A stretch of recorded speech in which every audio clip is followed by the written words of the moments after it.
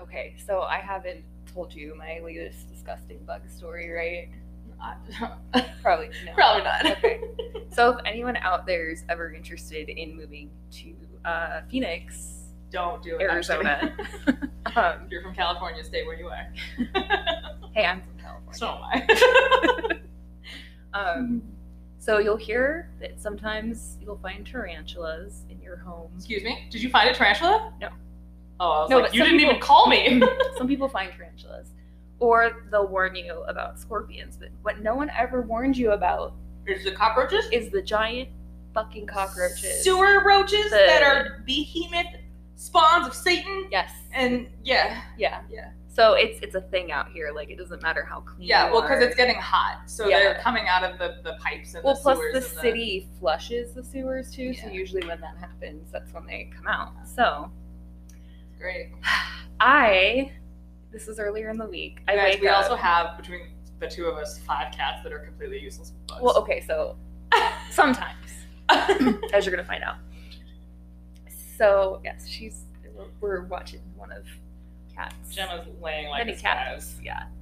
Anyway, So- sorry, I'm not gonna interrupt you. I wake up. I think it was like a Tuesday or something, and I go to like turn on my computer because I'm still working remotely, and then Allie's yelling at me because her dry food is empty, and I was like, How dare you? "Okay, I'm sorry. Like, let me pull it out." Yell at.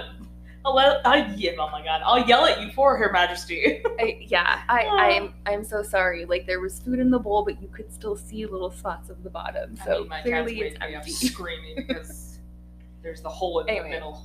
I go to get the dry food and I pour it out, No. and out comes a No, little it was in the food? It was in the food. How long was it in the food? I don't know. No. So it's like in the bowl. I freak out. I spill food everywhere because You I guys, hate when she those says things. she freaks out, she means she freaks out. This is the same woman who calls me when I used to live right down the street. She's like, "Can you come kill a bug?" I was like, "I'm not coming to kill a bug for you, Rachel." I have another friend who does that. Yeah, right? Ron will do that for you. Thanks, Ron. But Thanks, Ron, because I'm not getting out of my bed. I'm He- not putting clothes on. I can usually handle the occasional giant roach that I get. It's the wasps that I'm like, I can't do this. I will hide in the bathroom until somebody comes to save me. You can literally just put your cats in your room and then just open them. I've opened the door and Oh. I've had a wasp sit on the door and then fly back into the apartment. Yeah, it's an asshole. Anyway, Sorry. different story. Sorry. You've got Um, so many.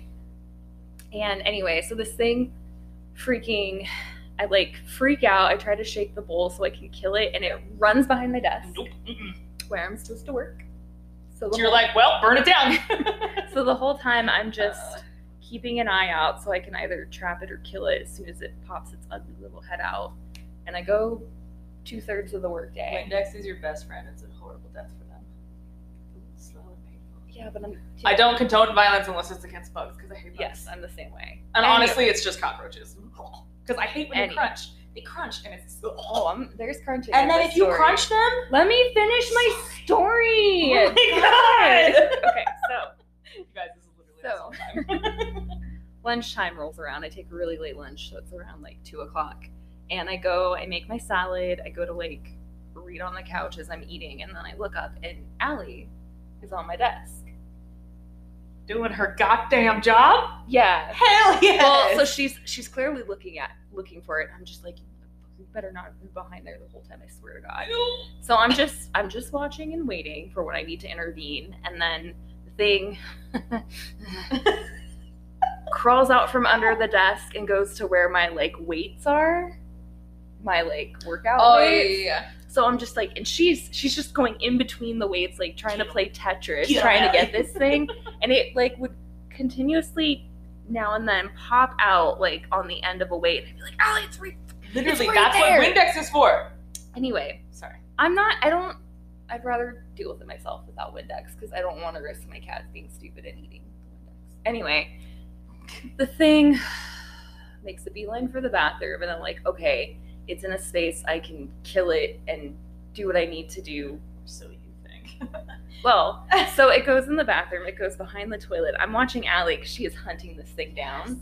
And then I put on some sneakers, so if I have to, I can just leap at it. And she comes out from behind the toilet. It's hanging out of her mouth. Oh my god. And then she just looks at me like wide-eyed, and I'm like, finish the job. She drops it on its back, and I'm like, no, Allie, that's not done. We're not playing with our food today. Like, This is not a toy. She's batting at it, so I was like, nope, not doing that today. I have work to do. And I leap on the thing, and I fucking crush it like it's a cigarette under my I hate that. shoe. It was so gross. So you know when you crush them like that, you need to bleach the shit out of your... Okay. I sprayed it with bleach. They carry their fucking babies I know, and the eggs, I and it's know. gross. Well, that's why I don't like to do it. If I trap it if it's on the carpet. If it's on wood flooring, then that's when I know I can kill it and then bleach the floor, which is what I did. It was so gross. But the thing with Allie I've noticed is I think she's a sociopath. Yeah, no, I know She does this. She dropped it on its back, and I was like, you're gonna eat its stomach. Because I found one time. Because they don't eat the skeleton. The skeleton, yeah. It's like them eating bone. They're not gonna eat the bone. I know. I found one day, and it just... Cats go for fleshy bits. That's why they chew the noses and my the cat lips. is a sociopath. Okay, let's just go with that. I just made your cat a cannibal, so it's fine. She would be a cannibal if she ate other cats. Oh yeah. She's just a meat eater. It's fine. Everything's fine. Anyway, so if you move out to Phoenix, like, that is a thing you need to be aware of. Oh my god, should I tell the story of how Jasmine saved my life by growling at a scorpion? Yes. That's pretty much the story. Oh. No, I was over at my parents' house in Havasu, and I have to take Jasmine with me because she needs insulin all the time. And we're in my room, and I can't believe it was in the room. No, it wasn't in the room. It was in the hallway. But she keeps growling. She's sitting on the nightstand by me, growling. And for those of you that don't know, if Jasmine's growling, something is wrong. Like, something is very, very wrong. It's babushka, so it's terrifying. Yeah, it's a very scary, low, deep growl. Deep growl. So she's sitting there growling, and I'm like, is someone in the hall? Is this how I died? So I'm like, I don't think twice about it. I go into the hall, and I'm like looking around, like, no one's there, okay. Like, no one's moving around. You're barefoot. I thought maybe Callie was in the... Because it wasn't when Callie was still alive. I thought maybe Callie was in the hallway, and she was growling at her because they're assholes, and they're old, and they hate each other. I can understand that. And I was barefoot. And so I see something, and I think it's a cockroach. So I'm like, ew, that's gross, okay. And then I turn the light on, and I'm like, I full on scream. And I'm like, I'm like, Dad!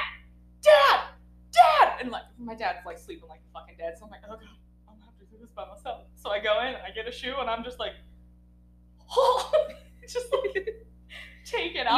You weren't like me. You didn't leap on it like a freaking Amazon. No, I don't want my feet anywhere near that. So I put my shoe in my hands so that I have more coordination and easier way to move. I don't want my feet near it, but I'll put my hands in my because I can move my hands away from it quicker. I have better coordination with my hands than I do my feet. You watch me walk. How was that? I'm not doing that again. Oh man. Gosh. But yeah, Jasmine saved my butt. Cats are awesome, and they're amazing bug killers. As we watch Gemma walk backwards on the windowsill. Yeah, anyway, you are listening. Hi. This is not a podcast about creepy ass bugs from Phoenix. I thought you were going to say this isn't a podcast. I was like, actually. This is a podcast called Real Time. Difficult Damsels. That's Kat. Hi. Oh, that's Rachel. I thought you were going to take over. I was like, that's fine. That's Kat. I'm Rachel. Gemma is walking by me. Hi, Gemma. Our third co-host is sleeping right now. So is she? Yeah, she's in her bed. That sounds right. Welcome back. Yeah, if you hear lots of groaning from Kat, I apologize. Like, broke my She's ribs. injured. She doesn't know what she did. I don't know what I did. They just hurt, so breathing is fun. Okay, so episode 14, and this is going to be a multi-part series. Again. is on Cleopatra. I was going to give you like a drum roll, but okay, whatever. No, I mean, you can still do No, it. it's done. Go ahead. Try it It's again. done. Do it. I love Do how it. the mic is Do it. facing you. Oh. I mean, Asshole. you're pretty I'm loud. loud. Yeah. Like, maybe I should just... There are times when I'm editing and you turn your head, and I know the exact moment you turn your head like a little like itty bitty centimeter, and then your voice is like 8 years away, and I'm like, what? 8 whole years? Yeah, 8 whole years. You go back in Damn. the future. What? I don't know. Okay. Okay, so I'm just curious. what, if anything, do you know about Cleopatra? The name. That's it? Yeah. Like, not where Well- she's from? So I know a little more because I watched that drunk history that I sent you. Yeah. So her sister was a brat, and Arsinoe. she married her brother. Uh-huh. Yes. Heard that? No- Oh, it was my cat. It Um, was your foot. Oh shit! Even weirder. Yeah, she married her brother, and she was tight with Julius Caesar and Mark Antony. She was tight with. She was Yeah, tight. she was tight They with. was tight. They were quite tight. Oh, that's weird. There's children involved, so yeah. But now all I think of, because I watched Drunk History, is Aubrey Plaza. She is Cleopatra in my mind. So Yeah. which isn't a bad thing. Okay. I was curious because I feel like most people know like Egyptian queen during the fall of the Roman Oh Empire. yeah, she was Egyptian too. Well, she wasn't, as we're gonna find Oh, out. yeah. But I'll get into I that. mean, she ran Egypt. she yes. Yes, You she like how ran simple I Egypt. make things? My history would be boring as hell. That would be Shit great. happened. These two were tight. It's fine. So all those People things are true, died. and we're just gonna get into the details. Oh hell yeah! But yeah. I originally. Excuse me, child. I would say most people know her as the Egyptian queen that became involved with Julius Caesar, and then later with Mark Antony, and then later was It killed. got messy. Killed they? Well, Yeah. she committed suicide. Stop so Rome, giving the shit away. so Rome could not parade Spoiler her alerts. Yeah. down the streets. Because Rome's great. That's guys. what Rome does. Rome's with great. Their political prisoners. Yeah. Anyway, so we're going to tell the story of Cleopatra. And as I think we've learned in the past, anyone who does know anything about Cleopatra, the story may not be exactly as you think it is. Yeah. Anyway, It's gonna so be Rachel's favorite story because there's incest. yes. She's not mentally ill, guys. Oh my god. Every time I just need people to be aware. I don't support brother sister She does. incest, Oh, and no. I no. I'm not going into that right now, but anyway. Historical context time. So, the story takes place approximately 100 years before the time of Agrippina. Ah, yes. And as far as the time period, so 63 BCE, Roman general Pompey the Great captures the city of Jerusalem and annexes Judea into the Roman Empire. In 60 BCE, Julius Caesar, Pompey the Great, and Marcus Crassus formed the first triumvirate of Rome. In 58 BCE, the Germans invade Gaul and are defeated by Julius Caesar at the Battle of Vasquez, I think. I don't That's know. what it is now. Email me. Between 55 and 54 BCE, Julius Caesar invades Britain. In 44 BCE, Julius Caesar is assassinated on the Ides of March. And in 30 BCE, Octavian annexes Egypt into the Roman Empire. Hell yeah. Okay, so I'm gonna I don't know why that was necessary, but it had to It's happen. I'm gonna do a little brief history lesson for us all. I'm gonna. Yeah. Okay. Okay. History lesson time. So I'm gonna give you a little Is bit this of whole podcast not a history lesson? It is, but I'm gonna like actually give you a history lesson right now. Oh. Like we're not gonna talk about Cleopatra like in detail for like 20 minutes or so. Gotcha. Should have gotten more energy drink. I'm just kidding. I mean, you have time. I'm kidding. I'm just kidding.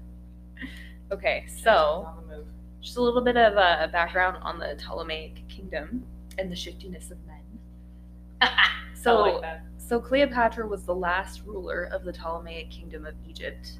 The Ptolemaic Empire consisted of the north and eastern portions of Egypt, but also the southern coast of modern-day Turkey, and it claimed a large swath of trading routes in the Mediterranean Sea as well. The founder of the Ptolemaic dynasty had been Ptolemy I, who had been a Macedonian Greek general and a companion to Alexander the Great. That's right. I know that name. Well, so the whole point here is Cleopatra and the Ptolemies are not Egyptian at all. They are Greek. Huh. And despite being the kings of Egypt, they are of Greek descent, not Egyptian, and they are ruling Egypt as a result of Greek expansionism that dates back to Alexander the Great, approximately 300 years before this time.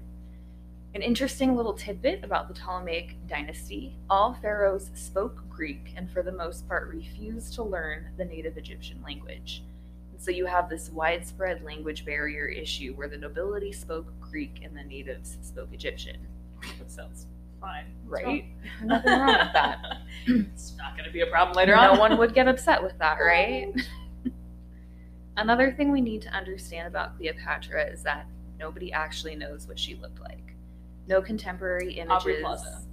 I'm just kidding. No contemporary images about Cleopatra. Oh my god. Blech. No contemporary images survive of Cleopatra from her own time outside of the image that we have on her coin. The earliest portrait that does exist comes approximately 100 years later in a portrait, and in it she actually has red hair. And, well, I mean, that makes sense if she's Greek. Also 100 years later, so it's not even a contemporary. So nobody knows what she looks like. Alright, she's mysterious. It's fine. She is the mystery. Much mystery, much wow. Wow. As we're going to find out, Cleopatra was also very aware of the power of optics. She would appear in Greek dress in some instances, like when she was interacting with Roman delegates, and at other times she would dress as the Egyptian goddess Isis in order to make the suggestion that her power came directly from the Egyptian goddess. Yes. She'll later go on to claim that she was a direct descendant from the goddess Isis. You can't say that if you're not Egyptian. Literally, everyone does this, though. It doesn't matter. I mean, I am a direct Julius- descendant of the Morgan. Thank you. I'm a direct descendant of Hecate. That's disconcerting, actually. Why? I just, reasons. I'm She's just just kidding. the goddess of the in-between. I know. And I actually like her. necromancy. Yeah, there it is. And the moon. Hold on. There it is. Hold on. No, so Hecate, Greek mythology, guided Persephone every time she went to the underworld. She's No, just, I know. she's just a guide between the realms. It's It's fine. fine. She's the maiden, the mother, and the crone. You know. You know that there's a version of the Maiden, the Mother, and the Crone in now my brain's broken. It's in a lot of different Is it mythologies. Roman or is it Greek? If it's Greek, it's also Roman. You're not wrong. Well, that's so the Greek Uh. goddess Hecate is your maiden, mother, and crone. No, there's like 3 different. Oh, it's Norse because it's the Fates. Yes. Sorry. Yeah. I got my Trying to argue with me about what I there was no arguing. My I was like Virgo. debating. Anyway. No, I would never argue with you, Virgo. I'd just be like, you know what? Go write it down. Go put it in a spreadsheet. I did that. I know. I have all the future difficult damsel potential damsels in a spreadsheet now. It's color coded. You are the best. It's The color color-coded. coding sings to my soul, so I'm not mad about that at all. I love color. I'm excited because I keep getting suggestions from people, like amazing suggestions, and now I'm like, I need to actually keep track of this. Yeah. So yeah. You do. I'm just kidding. So I ain't helping. another topic that's going to come up in this episode that we've already mentioned is incest. Even in the ancient world, incest was considered a universal taboo. The Greeks didn't even have a word for it at the time. But it was icky. But it just so happened that the Egyptian pantheon was full of incest. So in an attempt to embrace the kingdom they took over, members of the Ptolemaic family started marrying brother to sister. Hence Cleopatra later marrying her brothers. Ugh, so gross. Even though intermarriage was used to strengthen the Ptolemy claim to the throne, it had some fun, unintended consequences. I don't. God bless you. Surprisingly, not the ones you would think. There were no birth deformities. Oh, okay. But what ended up happening was intrigue, poison, and clandestine stabby fun times, which were par for the cause where the Ptolemies were concerned. Have I ever told you that I love you? No, I mean, love yes, but I always love hearing it because of stabby fun times. That'd be fun times. So the women Guys, of that's the just Tuesday night for us. right.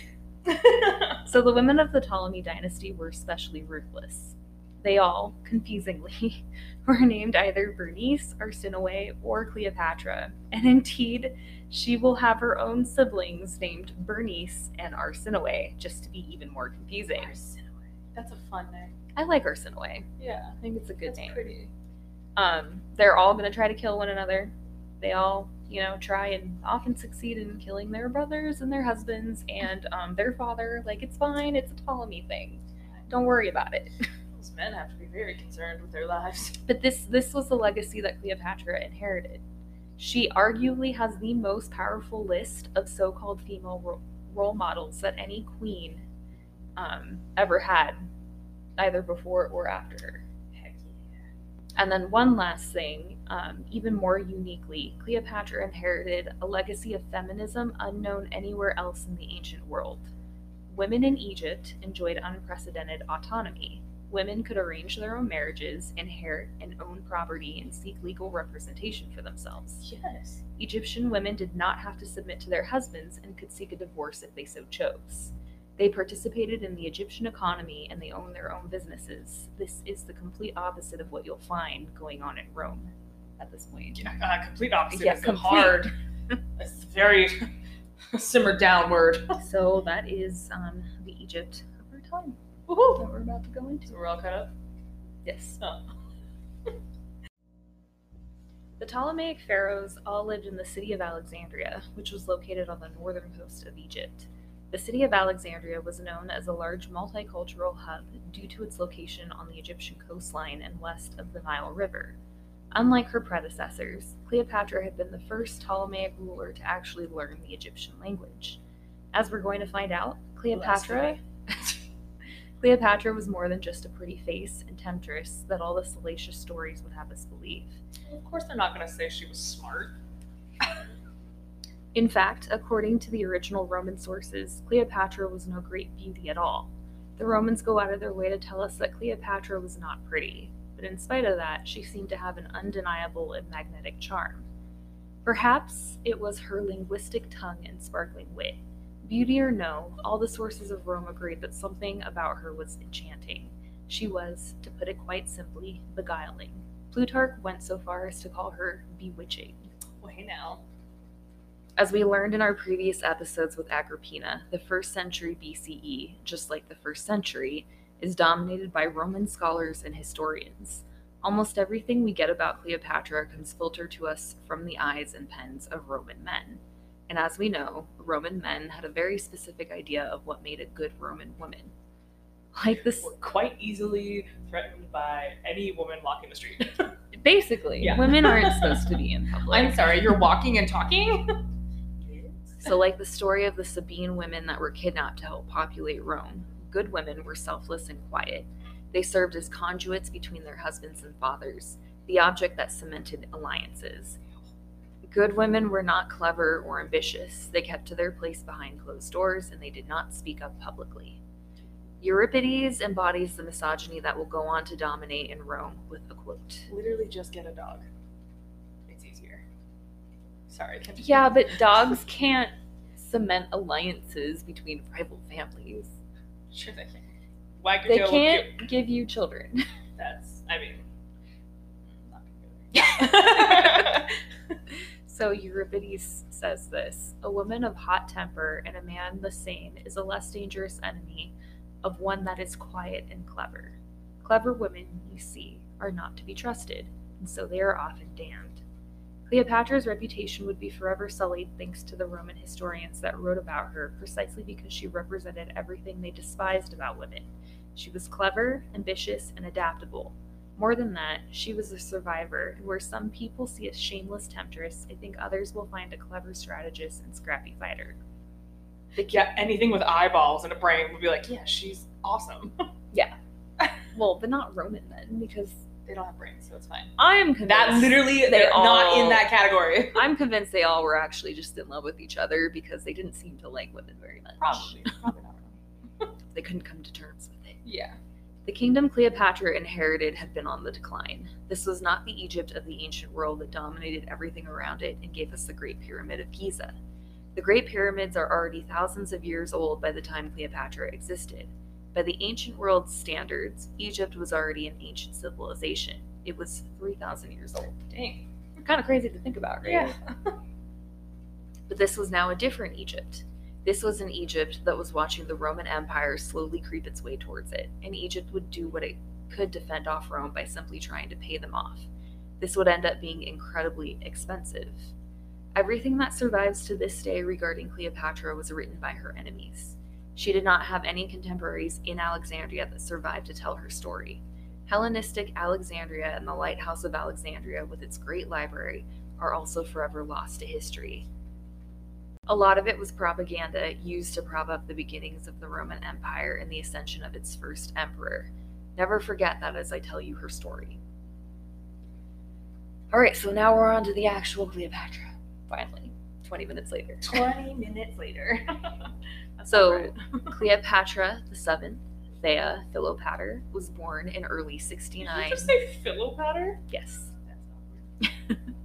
Was born in early 69 BCE in the city of Alexandria. She was the daughter of Ptolemy XII. We are not entirely sure who her mother was. She may have been Cleopatra the Fifth or the Sixth. We aren't sure. Yeah, because the most important thing, according to the Romans, that the women are used for, and you can't even remember their fucking names. Sorry. Also, just to give you a heads up, I'm gonna apologize ahead of time. Every single man in Egypt in this story related to Cleopatra is named Ptolemy. No, the fuck they're not. Yes, they are. Are you serious? I swear to God. God. So her father is Ptolemy XII. So we'll start That's there. disgusting. The fact that you're now in double fucking digits. Reuse another name. So Egypt at this point Oh my god. is a client state to Rome. It is independent in the sense that it has its own kings and queens, but it was essentially subordinate to Rome economically, politically, and militarily. So was everyone else. Rome was interesting because each client state operated differently with varying degrees of independence depending on what the local governors or kings could negotiate with the republic. The province of Judea, for instance, was allowed to practice religious freedom under King Herod. Other client states were completely subjugated. Egypt was a client state that still enjoyed some semblance of independence, though it became increasingly indebted to Rome.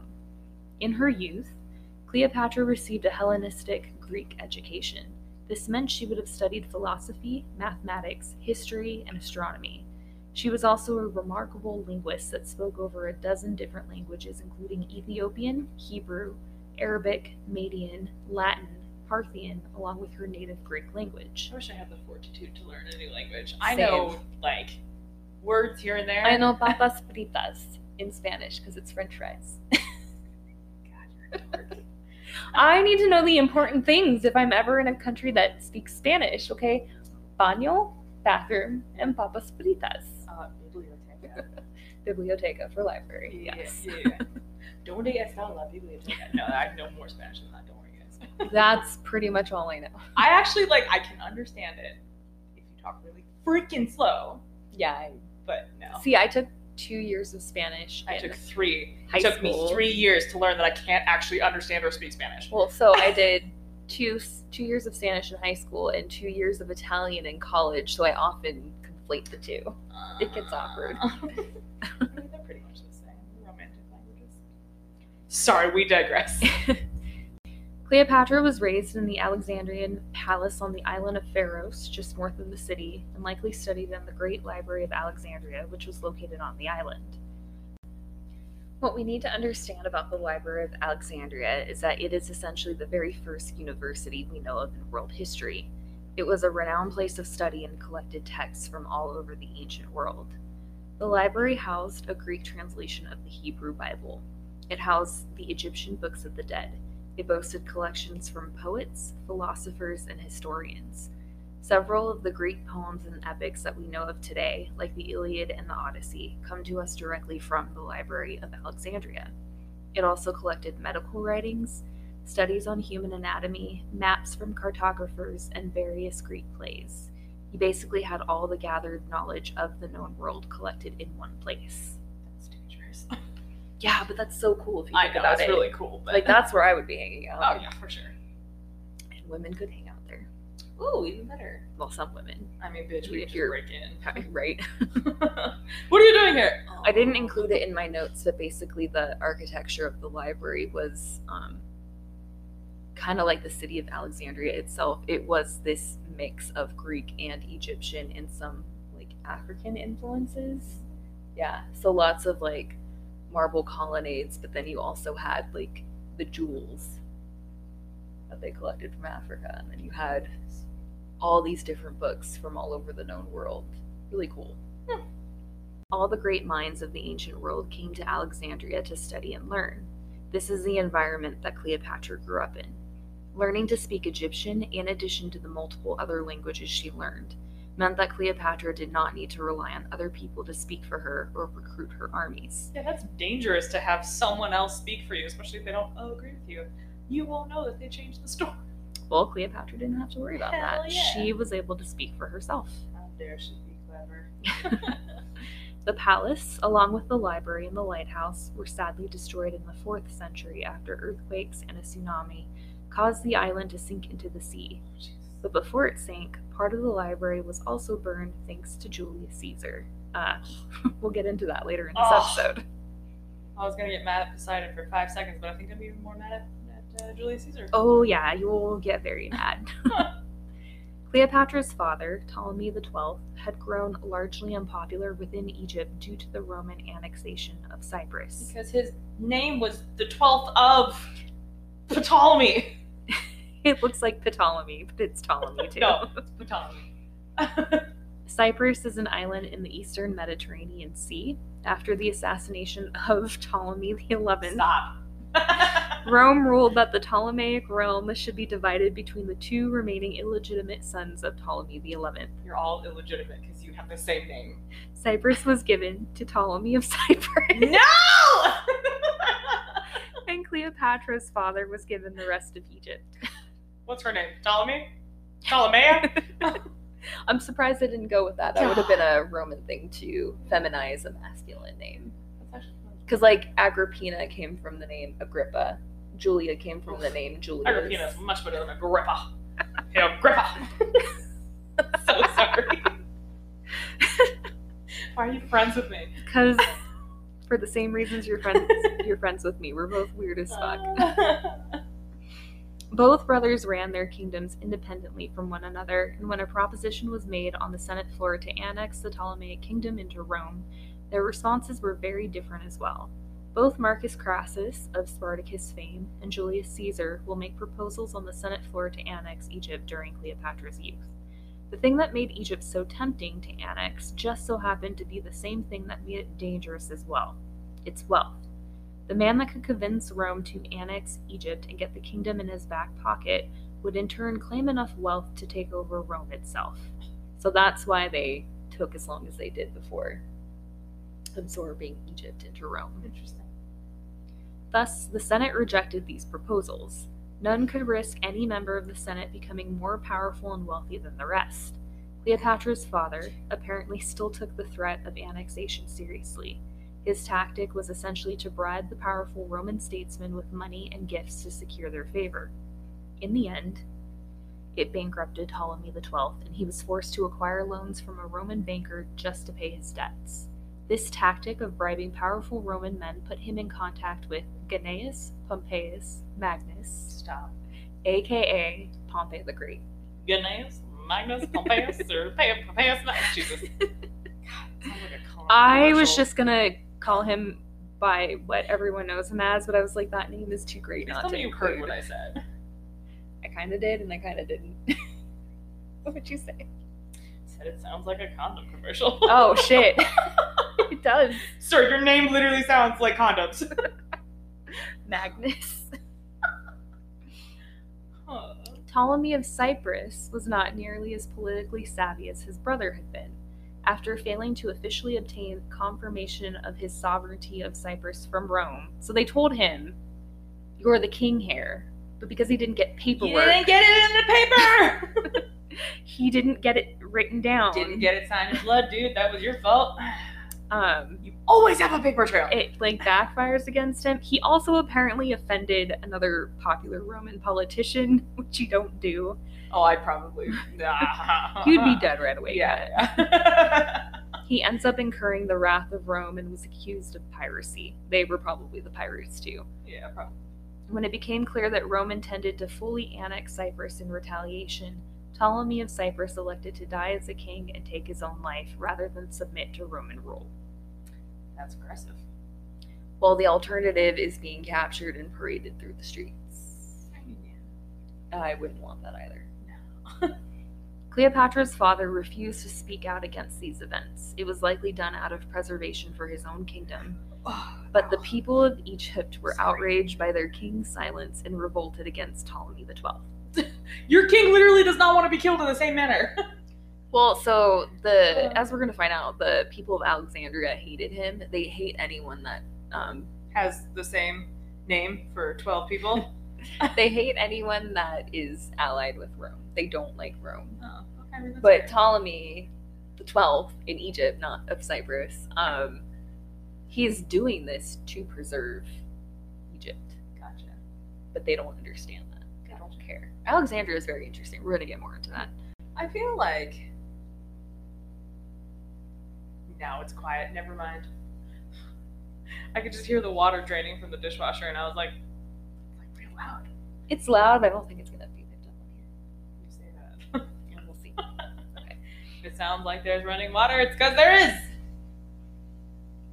It's at this point that Ptolemy XII, along with Cleopatra, were exiled from Egypt in approximately 58 BCE. And Cleopatra would have been around 11 years old. She's an itty bitty. She's a little baby. Itty bitty. While Cleopatra and her father are in exile, Cleopatra's older sister, Bernice IV, I think it's the fourth. Bernice. I have the sixth on here. You I think it's the fourth. kept that Fourth. name for The 4 Force? different people. Sorry. Both To having anyone who's named Bernice. different conversations right now. Either way, so basically Cleopatra's older sister takes advantage of their father's absence and declares herself the queen of Egypt. I don't think you can just do that. They can, and they did, and she did. Well, he's in exile. Oh yeah, The people- he's not just down the road at the grocery Yeah, no, store. You're the right. people in Alexandria didn't want him, so she was like, I'll lead you, and they're like, I got "Okay." you guys. I don't like Rome. You're welcome. One interesting little tidbit about Bernice is that her advisors insisted that she get married so that she could have a man as a co-regent. She refused for as long as she could until she was forced to marry a prince of the Seleucid kingdom. And Bernice had him strangled within mere days of his union, of their Yes. union. I honestly, every time you say Bernice, I just think of Bernice Mountain Dogs. It's unfortunate. Who? Bernice Mountain Dogs? Some big giant bear dogs. Oh, They're fun. Oh. That's what I think of them. okay. Sorry. She might have been a giant bear dog. I don't know. That ties in our, I said just get a dog. She's like, you're welcome. I have one. Cleopatra and her father initially fled to the island of Rhodes, then to Athens, and then finally to the Alban Hills, where Ptolemy XII was reunited with his patron, Pompey, and granted sanctuary in Pompey's villa. The Alban Hills, they're approximately 12 miles south of Rome, just to give you some context. Father and daughter would stay in Pompey's villa for the next year, while Ptolemy XII tried to shore up support with the Roman Senate to provide him with the funds and the military backing to reconquer his lost kingdom. From his daughter, yes. Just to give you an idea of the type of batshit crazy intrigue the Alexandrian court was known for, Bernice sent 100 ambassadors to Rome to protest her father's return. Ptolemy XII supposedly had the leader poisoned and the rest of the delegation assassinated. 100 people just like bye? And Pompey was like, I'm gonna step out for a bit. You do what you need to do. I go to my country house. Yes, supposedly, Yeah, yeah. allegedly, Oh yeah, I mean, as all things from this time period are. he's like, write me letters. I want to know everything that's happening. Fortunately for Ptolemy XII, Rome eventually obliged and agreed to fund his expedition to retake his kingdom. At this point, Ptolemy had enough Roman financiers that were determined to collect on their investments, and they knew his daughter Bernice had no intention of ever paying them what her father had promised. Yeah, it's not my debts. In the end, it was Pompey that convinced Aulus Gabinius. We'll just go with that. He's the governor of Syria. So Pompey convinces the governor of Syria to invade Egypt and help restore Ptolemy to his throne. Accompanying the Roman contingent was a young cavalry officer by the name of Mark Antony. He would I know that name. He will go on to distinguish himself during this campaign. It's kind of like the first time he makes a name for himself while as a soldier in the Roman legion. And he will later say that it's on this campaign that he supposedly fell in love with a young Cleopatra for the first time. The 11-year-old. So she's... What is he, 46? She's 14. Oh, God. And he's... Don't do Take it. a guess. 46. That was my guess. He's a young cavalry officer. How old? 13. Somewhere in between 48 and 13. I said Take a 46. guess. He's 28. Wow. Which is still gross. That's not right. She's 14? Mm-hmm. Dude! Yeah, he was just like, oh, that beautiful exiled princess. She's so beautiful. Oh my God, I'm so in love. Her boobs better have grown in real fucking early, and she better have already hit puberty. Otherwise, you were in love with a small child. Their Oh, God. Their epic historical romance does not It's begin not at... a romance. It's pedophilia. Nothing happens at this point. That's my whole point here. No. Just... He said he's in love with her. Which That's pedophilia. There's nothing going on yet between them. It'll happen. It's pedophilia. pedophilia. Yes, I agree. I'm not disagreeing with you. I'm just saying. Pedophilia. Nothing happens yet. That's not helping the story at all. It's this great epic romance. What are you No, talking it's about? disgusting. It's gross. I know. Say it with me. I read that and I was Pedophilia. just like, so they were saying, Oh, God.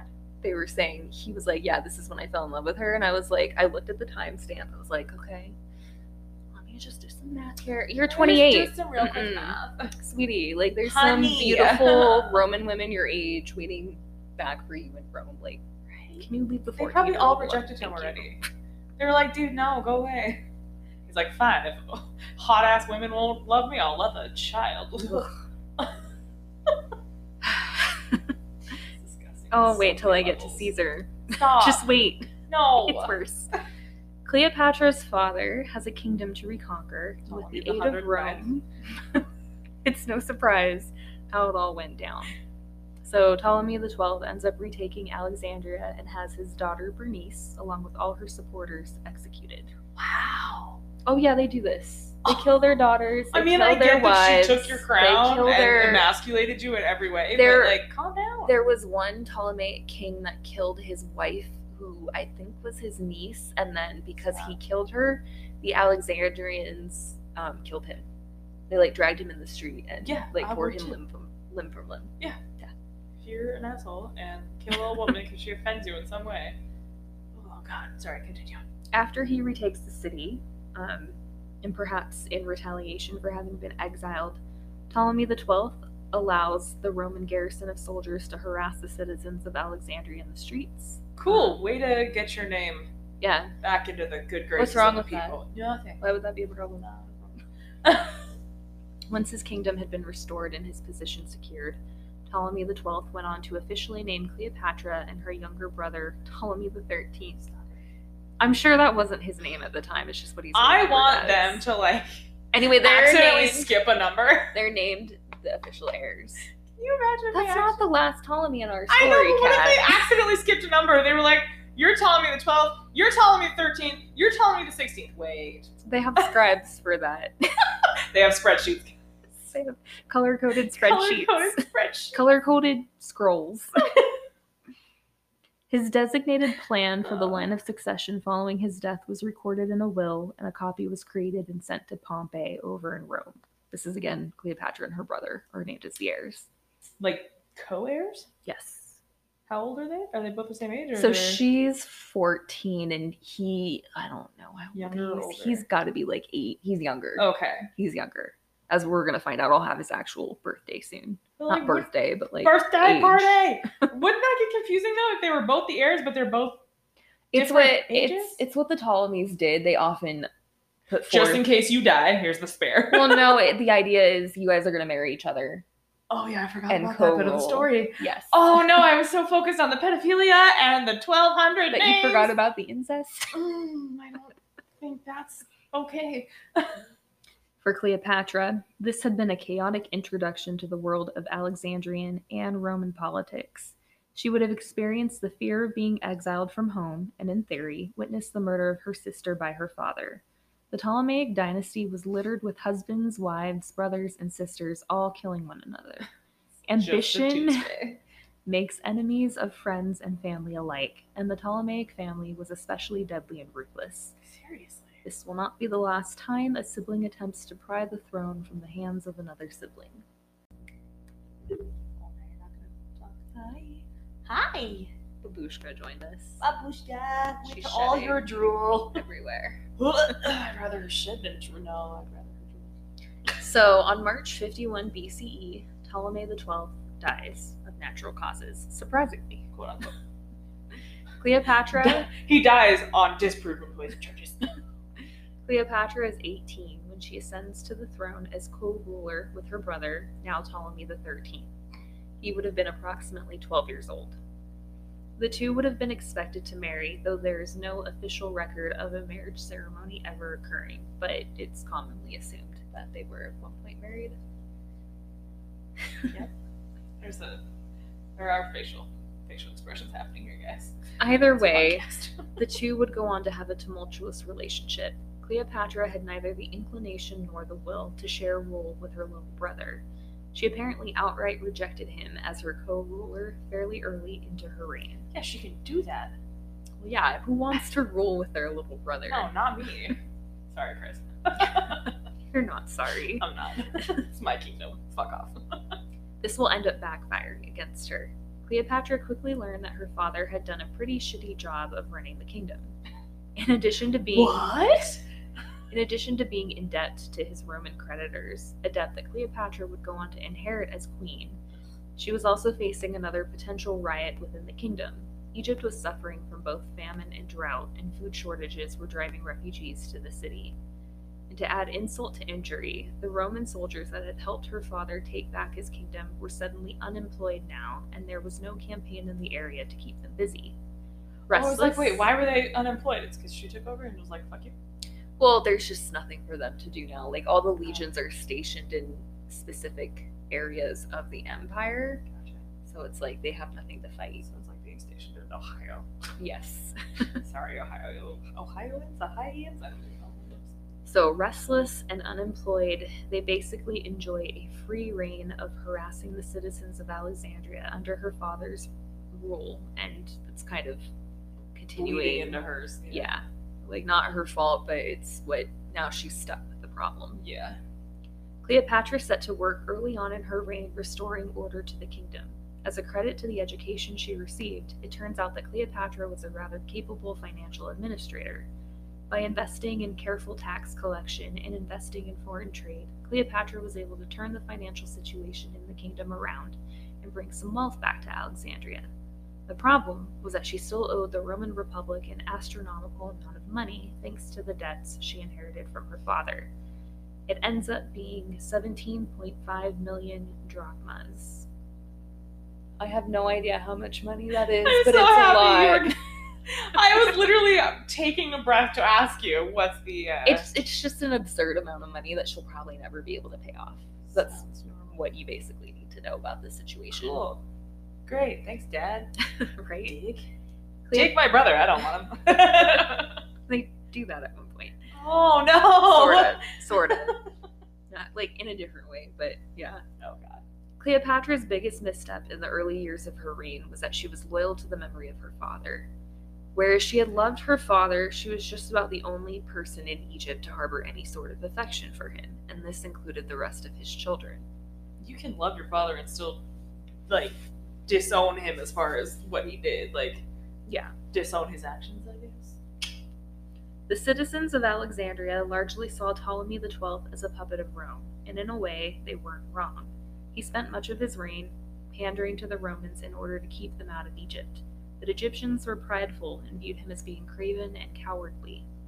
Eventually, two factions will go on to form in Alexandria after Cleopatra ascends to the throne. One on the side of Cleopatra's 12-year-old brother, Ptolemy XIII, and his regent, Pothinus, at the head of the opposition. Pothinus is referenced as a eunuch in the ancient texts, described as the real power behind Ptolemy XIII's throne, and constantly whispering in the young king's ear in order to turn him against his big sister.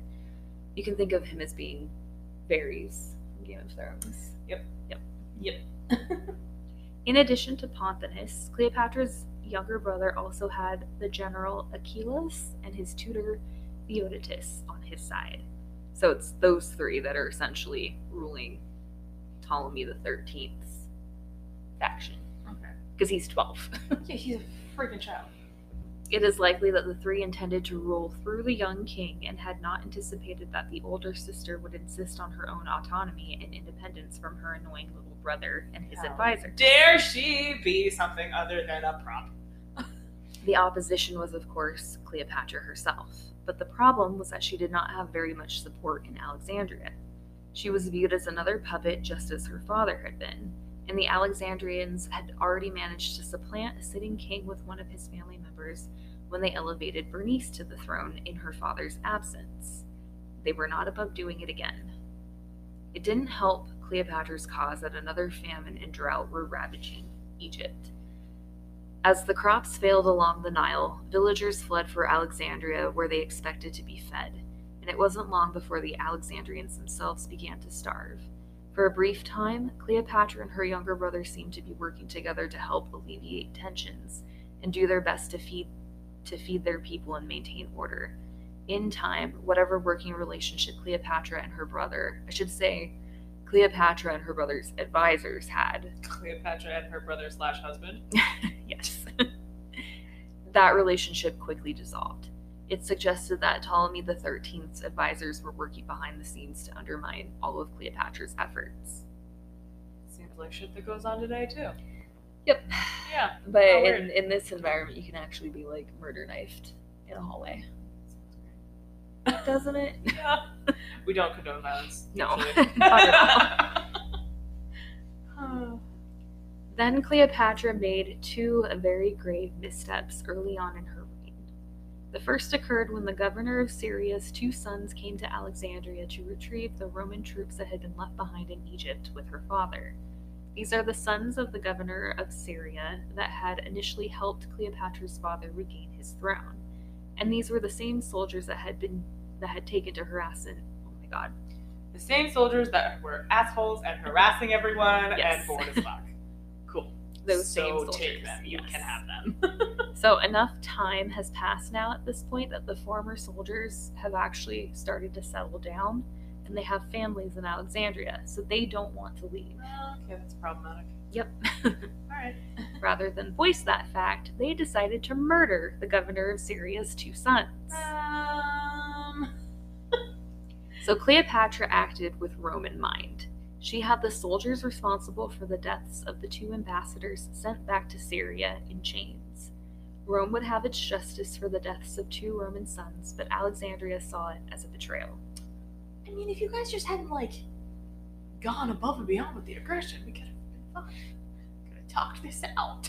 There's no talking in Alexandria. Just It's stab either stab. stab or poison. Stabby stab. And so she lost the support of the Alexandrian army with this act. She's trying to do the right thing, but it's like nothing, it's hard in this environment. Yeah. Because you do one thing and it pleases one faction, but then You'll never win because there's always factions. Yeah. You'll always piss someone off. the second faux pas occurred when Cleopatra steps one metaphorical sandaled foot directly into the civil war that was just about to take place in Rome between Pompey and Julius Caesar. So, time to pause our story for just a second to give you a brief history lesson on the fall of the Roman Empire. Side note, diversion. Because we're literally going to dive right into it. Fork in the road, go! So at this point in time, Rome is a republic run by a group of very powerful men, always just men, no women allowed. Yeah, because Women aren't allowed in the treehouse. Ah, damn it. Burn it down. Wait. These powerful men make up the Roman Senate. The whole point of the republic was to ensure that no one individual man would emerge above the others. We are now at the point in Roman... How's that working out for them? Well, not well. So we're at the point in Roman history when the republic is starting to crumble. It started when a powerful general by the name of Sulla emerged and basically named himself as the dictator of Rome. He did. You can't just do that. He did. So we've heard about the consul. It's like the highest position you can get. The whole point of the consul was you held it for like 1 or 2 years, and you only held it for, I think it was 2 terms max. Yeah, that sounds great. So Sulla came along and was like, nope, it's for life now. Yeah, I'm here. I'm not moving. It's fine. So Sulla comes along and he becomes the first dictator of Rome. Does he become the first dictator to get murdered? I don't remember. Oh, damn it. I'm sorry. I didn't go into detail He about probably that. did. It's fine. Following Sulla's example were 3 men who quickly emerged as more powerful than the rest of the Roman Republic. They were Marcus Crassus, Pompey the Great, and Julius Caesar, and they will go on to form Rome's first triumvirate. For a time, they formed a military-political alliance and dominated the Roman Senate, as each had secretly pledged to one another that they would support each other's goals and initiatives. This alliance was cemented by familial ties. Caesar was Crassus's nephew, and Pompey had married Caesar's daughter, Julia. Marcus Crassus came from an ancient and noble Roman family line that dealt with its own share of purging thanks to Roman politics. He's basically the only survivor. Cool. He was mostly known for being obnoxiously wealthy, taking on the slave rebellion led by Spartacus. Crassus's fortune was gained in part by exploiting the chaos that followed Sulla's dictatorship and reign of terror, as well as investing in silver and gold mines that were run by slaves. So he sounds like a great guy. He's totally great, Kat. Totally great. Totally Awesome. great. He was as cruel to his men as he was to his enemies, because, fear installs loyalty. Does it? It doesn't. It instills whatever. He would go on to become the wealthiest man in all of Rome and basically bought his way up the power chain until he got a little too big for his breeches and tried to take on the Parthian Empire. Been pretty big for his britches so far. Well, he gets to Parthia and is killed. So sounds like a good happy ending. Rome tries to go to Parthia a couple of times. It doesn't usually end well. Take the hint. There are just some places you cannot expand. We already know a little bit about Pompey, as he was Cleopatra's family patron. Every time you say Pompey, I think of the island. Oh my yeah. God. Pompey and the volcano. Just fell. Yeah, where everyone died. Yep. Yeah, that one. Pompey had been the son of a man that was the first of his family to become a member of the Senate. I thought you were just going to end that as the son of a man. I was like, well, shit. Where have we been so far? Son of a man instead of son of a god, Oh, yeah, you're right. Just immortal, guys. He's basically the equivalent of new money, an upstart that the stuffy Roman Republic would have turned their noses on. He's probably the greatest of them all. Never mind. He's not great. I take it back. Well, he is called Pompey the Great, but it was given to him sarcastically by Sulla, and he ends up just running with it. He's like, oh, you're going to sarcastically call me Pompey the Great? Well, watch this. Watch me be great. Pompey's father gained notoriety for being a particularly brutal general in the Roman legions, and Pompey would end up following his footsteps. Cool. Glad you got that trade. He famously once said, "Won't you stop citing laws for those who carry swords?" That's the kind of man we're dealing with. Ew. Yeah. And he'll end up gaining his military fame during the campaigns in both Spain and Africa. And then we already know Julius Caesar. Do you really need me to break that down? Okay. I mean, we're going to learn a lot more about Julius Caesar in just a second. After Crassus died, the triumvirate was down to just Pompey and Caesar. And not long after Crassus died, Pompey's wife, aka Julius Caesar's daughter, also happened to conveniently die. Mm-hmm. And with the death of Julius Caesar went whatever semblance of an alliance was left between Pompey and Caesar. By this point in our story, the two are openly in war with one another. You'll remember that Cleopatra and her father had initially been indebted to Pompey the Great. Not only had Pompey funded her father's expedition to reclaim his lost kingdom, but he had also offered Cleopatra and her father shelter while they were in exile. So when Pompey called to Alexandria for aid against Caesar, Cleopatra answered. No doubt there was a part of her that felt obligated to do so. Cleopatra ended up offering food, soldiers, and ships to Pompey, all at a time when the country was suffering from a famine. Cool. Yep. Great. Sounds like your people are going to hate you even more. Alexandria was enraged that their queen would give up what little food and resources they had during a time of immense strife, and so they rioted. Yeah. Cleopatra found herself in the same position her father had been before. She was hated and exiled by her own people, and soon had to flee the city for her life. You didn't learn from your own goddamn father's mistakes. She is 21 years old. I just drives me crazy. Cleopatra ends up finding herself in Syria yet again. Because she has next to zero support in Alexandria, she relies almost exclusively on the support of mercenaries to help her get her kingdom back.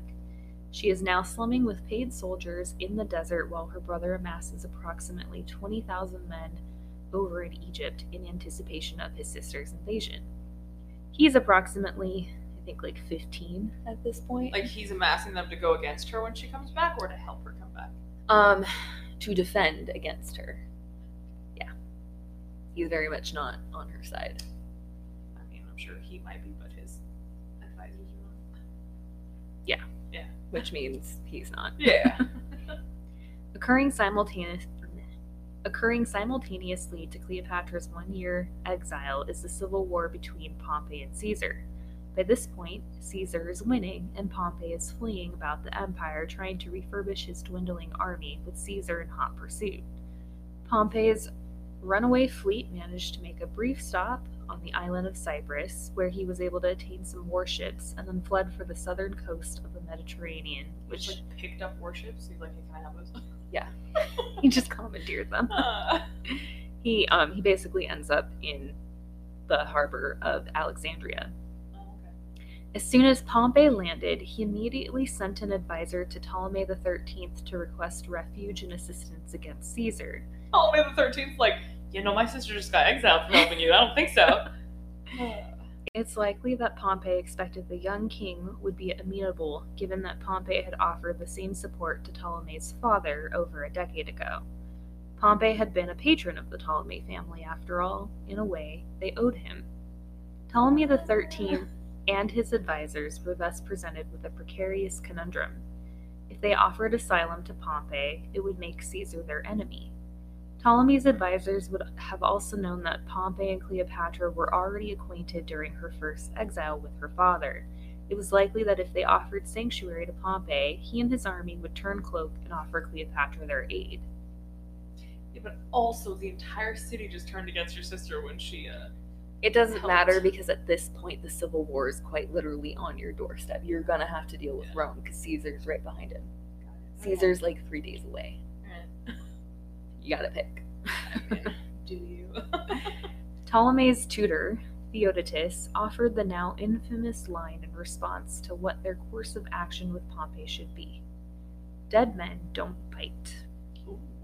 And he apparently delivered the line with a smile. Oh, that's creepy.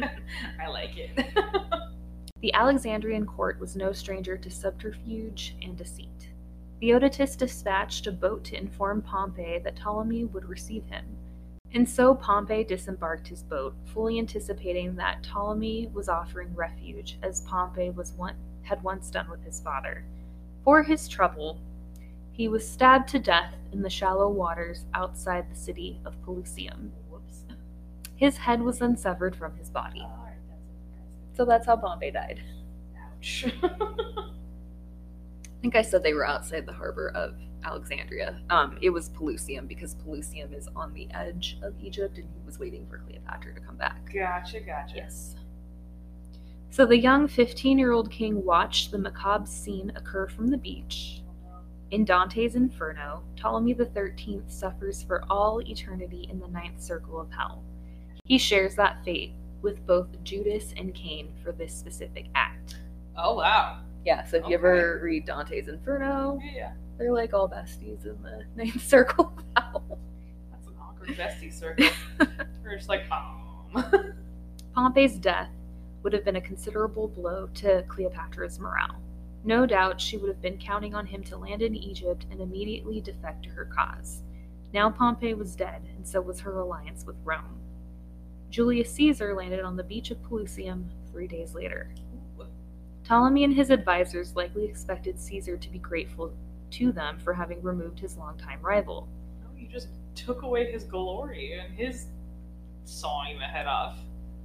Hopefully that also meant Caesar would feel indebted to them and provide the proverbial nail in the coffin for Cleopatra's hopes of return. So they were hoping basically he'd be like, okay, we'll help you against your sister now because you took care of my enemy. Also, it's indebted. Whatever. The PS. Get out. But when Theodotus presented Caesar with the 3-day-old head of Pompey... No, that's gross. He's like, I don't want that. Caesar apparently turned away in disgust and even shed a tear. What? They had once been friends, after all. This butchery was unworthy of a son of Rome. More than likely, Caesar would have wished to have done the deed himself. And yeah, I was gonna say, bitch, you've probably done the worst of the Roman people. No, see, he's done worse to people who weren't Roman, but this was a Roman son, and a Roman son deserved better. By the time Julius Caesar gets to Alexandria, he's greeted with rioting. Fun! Yeah. It's like this great city, guys. Yeah, it's awesome. The Alexandrians hated the Romans, remember? Yeah. Amidst the rioting and chaos on the streets of Alexandria, Caesar set up a pavilion in the palace and summoned both Cleopatra and Ptolemy with the intent of restoring order. There was just one problem with this. Ptolemy and his advisors refused to lift the blockade that prevented Cleopatra and her army from re-entering Egypt. This meant that Cleopatra would have to resort to a bit of subterfuge. There was no way she'd be able to enter the city of Alexandria as herself. It was every bit as likely that she would be assassinated the moment someone spotted her, if not by one of her brother's supporters, then by one of the citizens of Alexandria.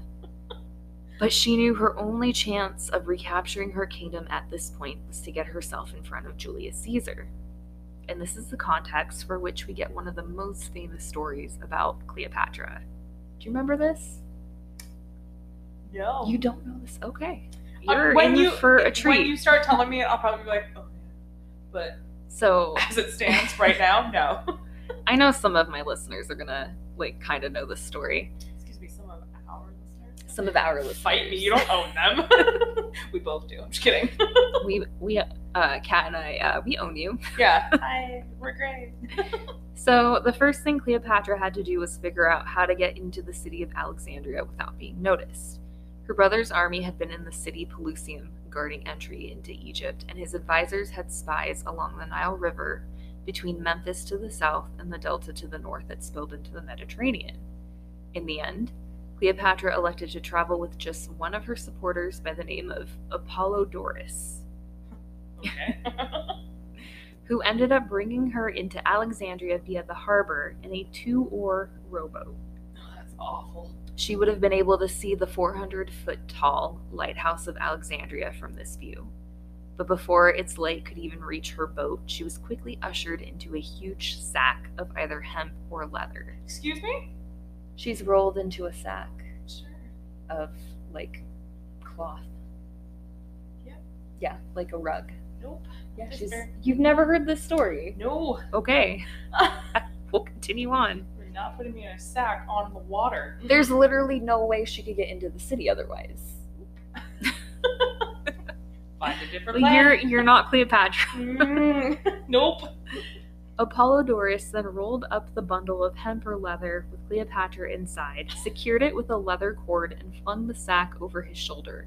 He then proceeded to carry her onto the palace grounds Oh, they're and already set on off. the harbor. I thought Yes. they were still in the water in the No. little boat. I was like, no. It's right when they're rowing in. They can Okay. see the lighthouse and they're getting close. So he's like, all right, you got to get in the sack.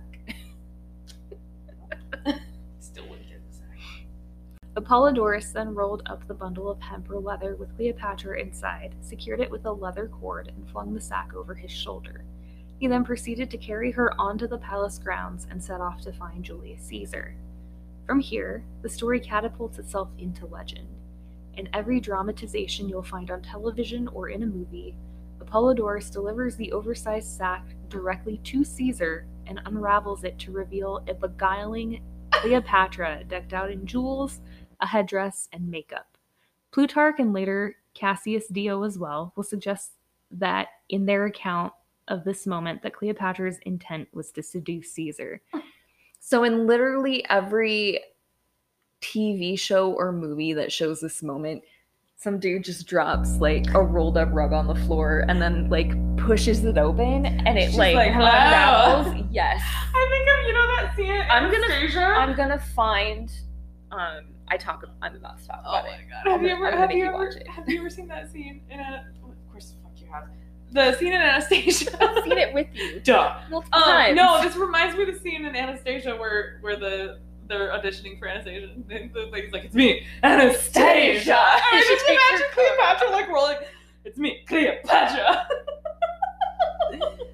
So, she lands in like some ridiculous pose and you're like, what the I'm gonna make you watch this, but in the 1999 miniseries that aired on TV, oh no, Timothy Dalton plays Caesar and is instantly beguiled by Lenore Varela as Cleopatra the moment she is unraveled from an ornate rug. When they make eye contact, does she she engage her womanly wiles and gives flutter her eyelashes in a twitchy way? The most smoldering look. She's just like, so not what I'm doing to you right now. And Caesar is instantaneously just bemused and like, who is this? Are you kidding me? If I gave someone a smoldering look, they'd be like, are you gonna kill me? Yes, probably. This was my personal introduction to Cleopatra as a 14-year-old kid. Lord. Was this scene. You were 14 in 99? Something like that, yeah. I was 99. In the HBO series Rome, they at least had the decency to show Cleopatra hair cropped short in a pixie cut with beads of sweat on her skin and no makeup. But she too smiles up at Julius Caesar, who is visibly more perplexed in the show, but still like looking at this doe-eyed and bewitching girl staring at her. You know, Julius Caesar's like, what the fuck is there a human? Somebody explain right now. Whatever actually happened, me, Cleopatra. We don't actually know like what occurred. Basically, we know she was delivered in a carpet, and then 6 months later, she's pregnant with his kid. Interesting. So we know that Cleopatra was delivered to Caesar in private. We know that she had been exiled for a year. Can you, instead of saying delivered, can you say enrolled? Yeah. We know that Cleopatra was enrolled to Caesar in private. We know that she had been exiled for a year, stuck in a desert, smuggled into the city on a tiny rickety boat, and shoved away into a bed sack that could not have been comfortable. I think we can safely assume the journey would have tousled her hair, and if she wore any makeup, it was probably smudged. She was also a 21-year-old girl, married to a teenage boy that hated her, and likely had not known any sexual partners up to this point. Ugh. So it's doubtful that her first intent was to seduce the 52-year-old Roman general. About that. Yep. Yep. Okay. Yep. Yep. Fine. 21 and 52. I mean, that's the same math as 14 and 28. That is not the same math. She's 21? She's 21 and he's 52. That's 30 years more. That's grandpa status. Oh no! Oh my god. Anyway. Anywho. Julius Caesar was not accustomed to being surprised. In addition to his love of women outside the marriage bed with his own wife, he was notorious for always showing up to every meeting early, often ahead of any messenger sent to announce his presence. He was probably a Virgo. Probably, fuck. He was completely unaccustomed to having someone else take him completely unawares. And here was the missing Ptolemy queen at last, delivered to him in the most ingenious manner. She would have been an intellectual equal as well, something that few of his other mistresses could have boasted. Just as Cleopatra had grown up rigorously studying in the Library of Alexandria, so too had Caesar's tutor. For those of us that find intellect to be sexy, this meeting would have probably been earth-shattering. Even though it's with a 52-year-old. It's fine, we don't think about that. It was still a precarious position she put herself in. Previously, she had obviously supported Pompey, as he had been her former benefactor. This should have made her a natural enemy for Caesar. Fortunately for her, her brother did himself little favor by cutting off Pompey's head. Whatever the reasons may have been, Caesar found himself allied with the 21-year-old Ptolemaic queen. Oh, imagine how mad Ptolemy is. He was After everything! He was not happy. Well, his advisors were happy. Yeah. And again, 6 months after their fateful meeting, Cleopatra is pregnant with Caesar's child. He will be named Ptolemy the 15th at one point. That was Jasmine being pissed off because another Ptolemy's about to come into play. But they call him Caesarion. Excuse the fuck out of me? Caesarion. Oh, Yes. why? She wanted. You're gonna find out, like, in episode 2 when we go to Rome. Spoiler alert!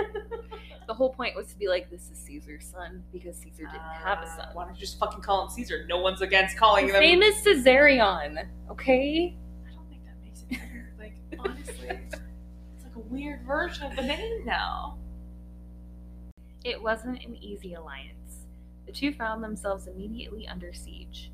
You'll remember that Alexandrians pretty much hate Romans. For Cleopatra, allying herself with Caesar would have been a necessity of survival. She had no other allies in Alexandria, whereas her little brother had his advisors, along with Cleopatra's younger sister, Arsinoe, siding with him as well. Sorry, I know her. It's likely that Caesar came to Egypt fully anticipating that he'd just be settling a family dispute. He was in over his head, of course, completely unaccustomed to the fact that the Ptolemies had been killing one another for centuries by this point. Batshit crazy? He was probably also completely unaware that Cleopatra was unpopular in her own country. Imagine the headache it must have caused him to realize he was backing the underdog. He's like, fuck. Alexandrians are notoriously rebellious and quarrelsome. What? Of Alexandria, it is said that life was just one continuous revel. Not a sweet or gentle revel either, but savage and harsh, a revel of dancers, whistlers, and murderers all combined. Lord. Kind of sounds fun. I'm down. Let's go. I kind of want to go to Alexandria. I've been looking it up now. Fuck yeah. I doubt it's the same as that. No. I doubt it's the same now as it was then. Well, so, like, the ancient structures aren't there, but the, I was talking to people, but yeah. I mean, the interesting thing is the city streets are still very geometric, kind of like the Roman streets. What? And then the rest of the Egyptian cities are much more. Somebody with lots of money, please donate Sponsor to us? the fund of Cat and Rachel Want to Travel, but have no money to do so. Great, thanks. The end. So Caesar was used to taking his enemy head on. The discipline of his legions were famous across the known world. By this point, Caesar had already invaded Britain and subjugated the Gauls. His exploits are notorious in large part because he wrote about them himself. Oh, of course he did. And he could be particularly vicious and brutal as the perpetrator of wholesale genocide. What god was he the blood relation of? Just kidding. I want to say it was Apollo. Oh, fuck, I was kidding.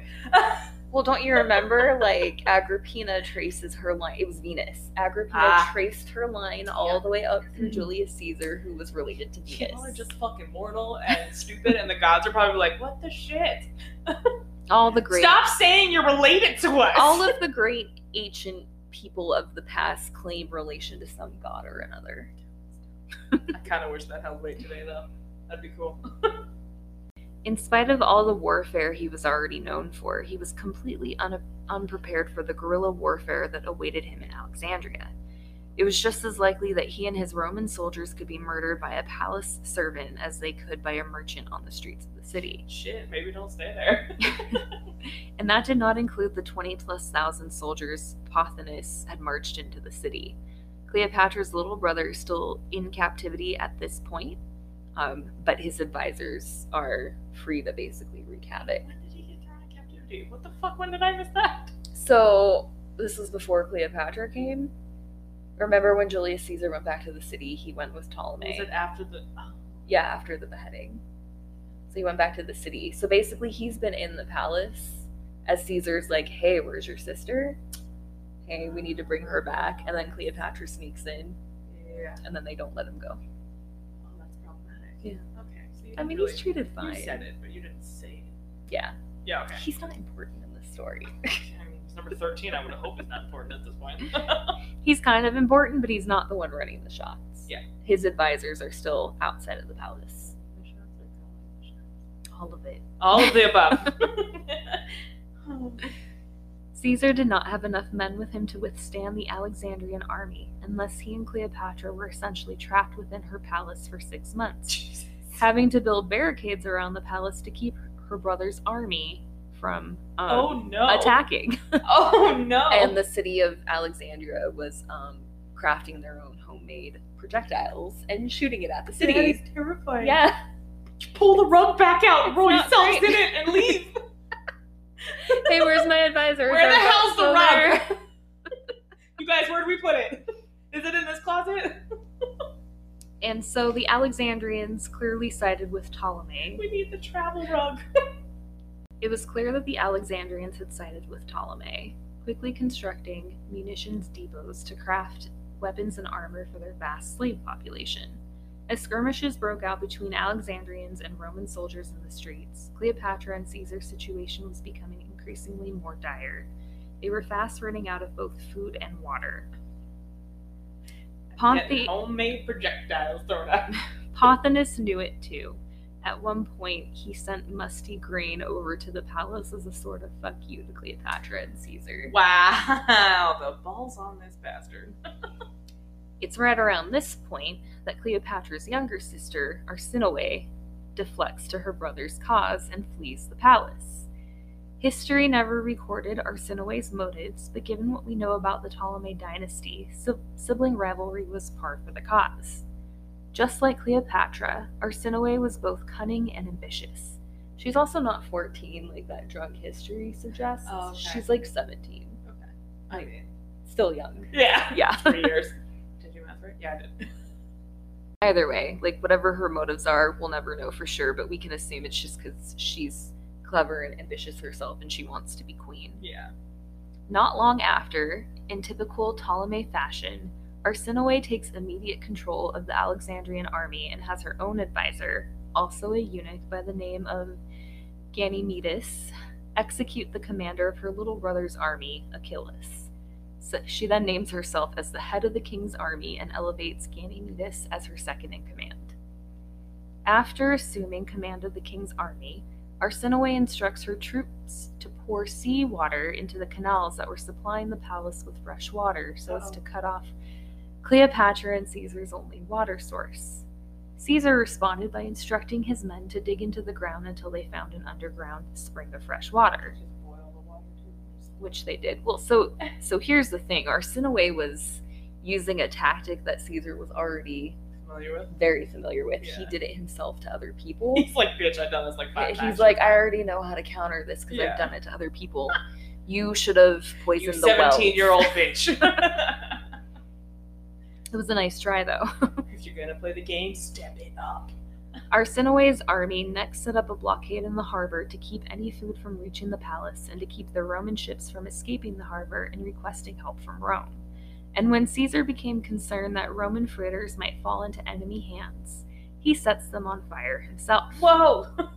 This fire eventually spread to portions of the city around the docks, destroying several storehouses of grain for the city, Oh no. no doubt aggravating the Alexandrians even more. And then the fire You're spread. like this fucking guy.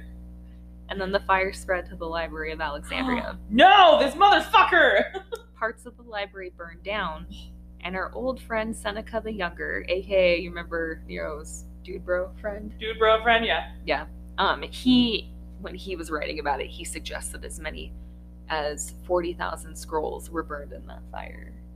Oh my god. Yeah, can you imagine Cleopatra watching that? She must have She's like, damn. been like, Caesar, I need you to not enter. I need you to stop helping. You need to not enter my rooms for the next 2 weeks because Yeah. I will murder stab you. You will die.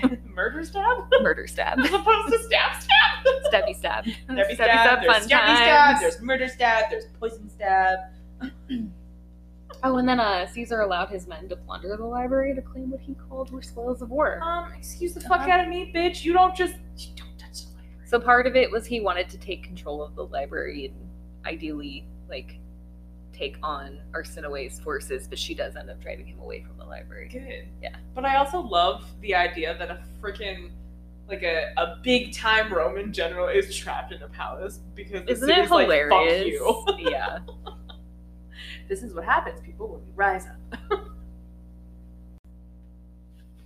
The siege of Alexandria continued for 10 months from within the city itself. Caesar's men continuously constructed new barricades around the palace on the island of Pharos, and he watched in utter amazement as the people of the city responded by constructing hastily assembled assault towers that were just a little taller than the barricades. This guy's like, these fucking people. He was used to, like, ingenuity being employed by the Roman legions, but not, like... Other people? Yeah. Jesus, dude. You don't have a monopoly on ingenuity. Yeah, Caesar. Yeah, Caesar. Yes, I'm fine. In the end, Arsinoe ended up being her own worst enemy. As much as the Alexandrians hated the Romans, they had grown deeply unhappy with Arsinoe's advisor, Ganymedes, and so, in time, a delegation showed up to the palace with a peace proposition. This is just a delegation from the city of Everyone's Alexandria. like, can we fucking not? They're tired, Can we they're not do hungry, this and like anymore? their city is under siege from within the city itself. They want it to be done. And basically this delegation promised to deliver Arsinoe in Ptolemy's place. It was like, release Ptolemy and we will give you Arsinoe. Wow, that's rude. Arsinoe's like, You're like, I know we chose you as queen, but we're done with you. but we've also decided to like dischoose you. Like that's a thing, right? Dish choose? Yeah, you know what, Rachel? It's real. Okay.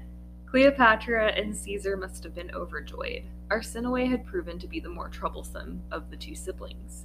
Ptolemy was only 15 years or 13 years old. That's not right. He's got to He be at went least back in 15.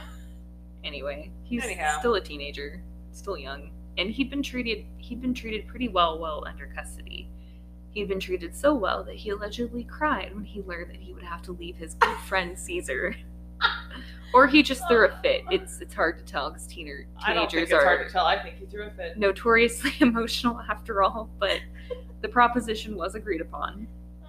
Once freed, Ptolemy joined up with his army. By this point, all three of his major advisors have been murdered either on Oh no. Arsinoe's instruction or on Caesar's. Jesus. The poor kid really had no chance. Especially, He's like, can I go back? Can I go back? Like, I don't want this. that's why he was crying. Yes. And it just so happened that there was a new, fresh group of reinforcements. A new fresh group. I couldn't figure out how to say this. Fresh new group. A fresh new group of reinforcements on their way from Judea on behalf of Rome. So, like, a new legion is coming. It's like 3,000 men. That's great. Both Caesar and Ptolemy set off on a race to see who can reach the army first. Caesar should join them, and Ptolemy to try and cut off their approach. But Caesar got there first. Ptolemy's army was defeated swiftly. It's kind of embarrassing how quick it happened. Yeah, because all the people who were making the good decisions are gone. Yep. Ptolemy is just like, I don't know how to do this. Ptolemy isn't anything because he's dead now. Oh no. Please tell Um, me the Ptolemy line, the name line ends there. Shit. nope. Okay. That was a horrible thing to wish. She has but here I another am. brother also named Ptolemy. And then her son, Caesarion, is a Ptolemy. Okay. Interesting thing about Ptolemy the 13th, his body is never recovered. So the only, That's like, alarming. it's very alarming. Like, I think about that and I'm like, I don't want to know what happens. No. But Caesar proclaimed he was dead because they found his golden armor. And What he, if he's the missing princess of of Egypt? He and Anastasia are hanging out somewhere. Yeah, they're like, probably having a sipping grand old time. mimosas on a beach, I hope. Yeah, it's fine. If Anastasia was hanging out with Ptolemy the 13th, She would push him and she would drown him. I mean, he'd be like 2,500 years old. It's fine. Semantics. I mean, she'd be hanging out with his mummy. She's probably a mummy by now. Anyway, It got weird fast. it got very weird.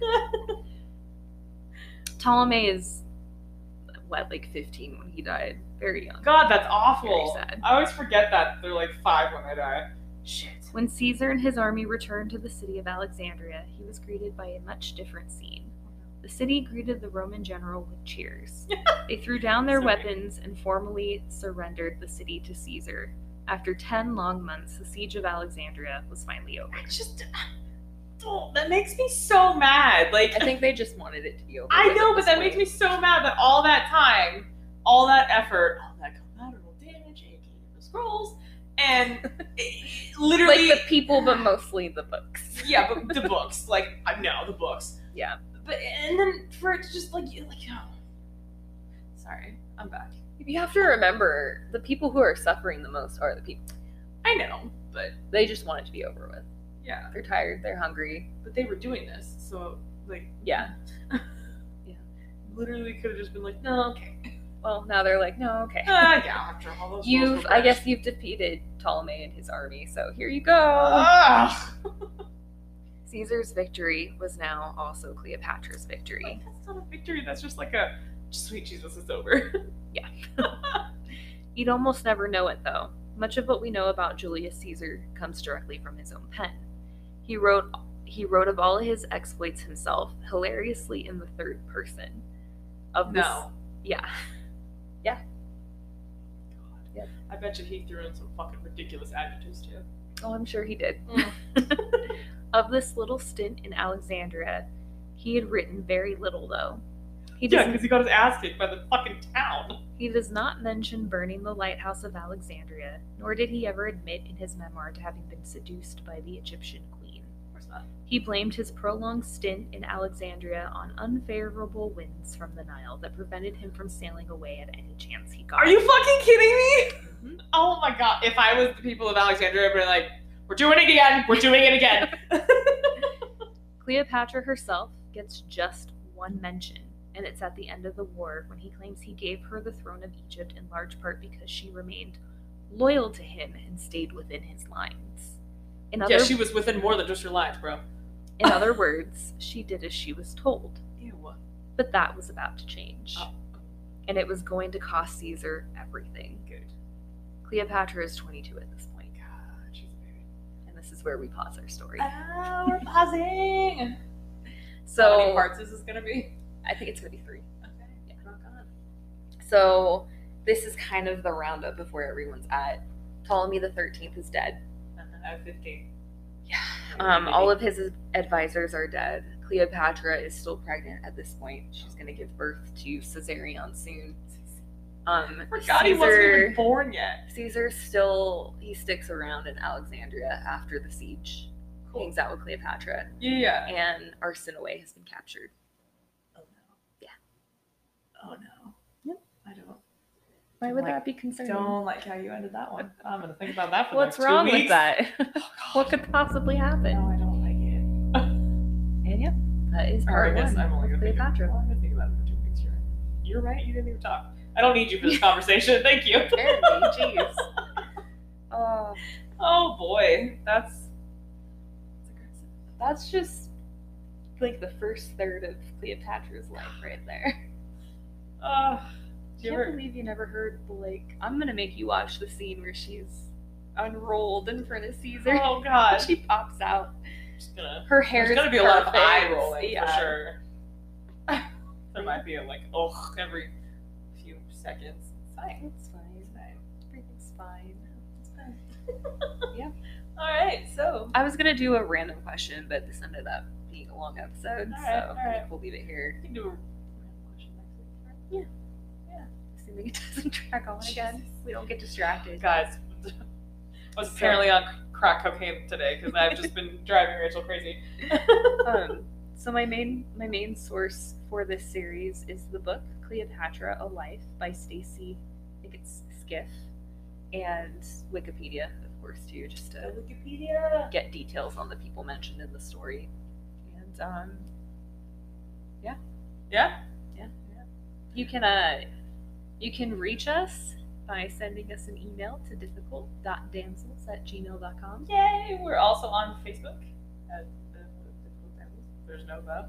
Is there a the? I don't know. I don't think there's a the. We're bad at the social media. Difficult Damsels, the podcast. We're on Instagram. Instagram too. I posted last week too. I'm really proud of myself. Please rate and subscribe And review. and review. That was not the right order, but yeah, that. Just And share us with your friends. Tell Yes, everyone please. how awesome you Your know, new if anyone, BFFs, Kat and Rachel are. how distracted we get. Yeah, that's great. But yeah, like that's honestly like that's how the word spreads. Dude. Like I had another friend tell me she like told her friend up in Seattle about us. And that Yes. person's listening. Hey, so friend in Seattle. Hi. Yeah, that's how you Yay. spread the word and you help us out. Yep. Yeah. Yep. So I'm so sorry. ending very awkwardly, but stay difficult. Sounds like our lives. Stay Great. difficult, guys.